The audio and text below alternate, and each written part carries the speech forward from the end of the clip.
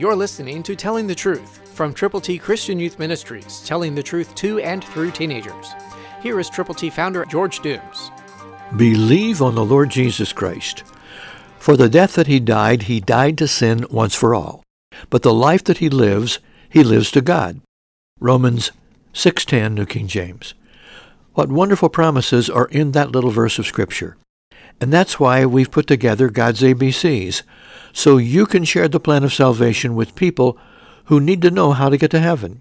We're so thankful for all who have called and received copies of God's ABCs and have given them to others. But if you're not one of those who has called yet, then this is your time to do it. 812-867-2418. God can make you usable, and he can use you to reach someone who needs to know how to get to heaven. Call now to get God's ABCs to give to people. 812-867-2418. Remember what God's Word says? For the death that he died to sin once for all. But the life that he lives to God. And because that is so true, there are people out there who can live and not die. I'm talking about eternal death.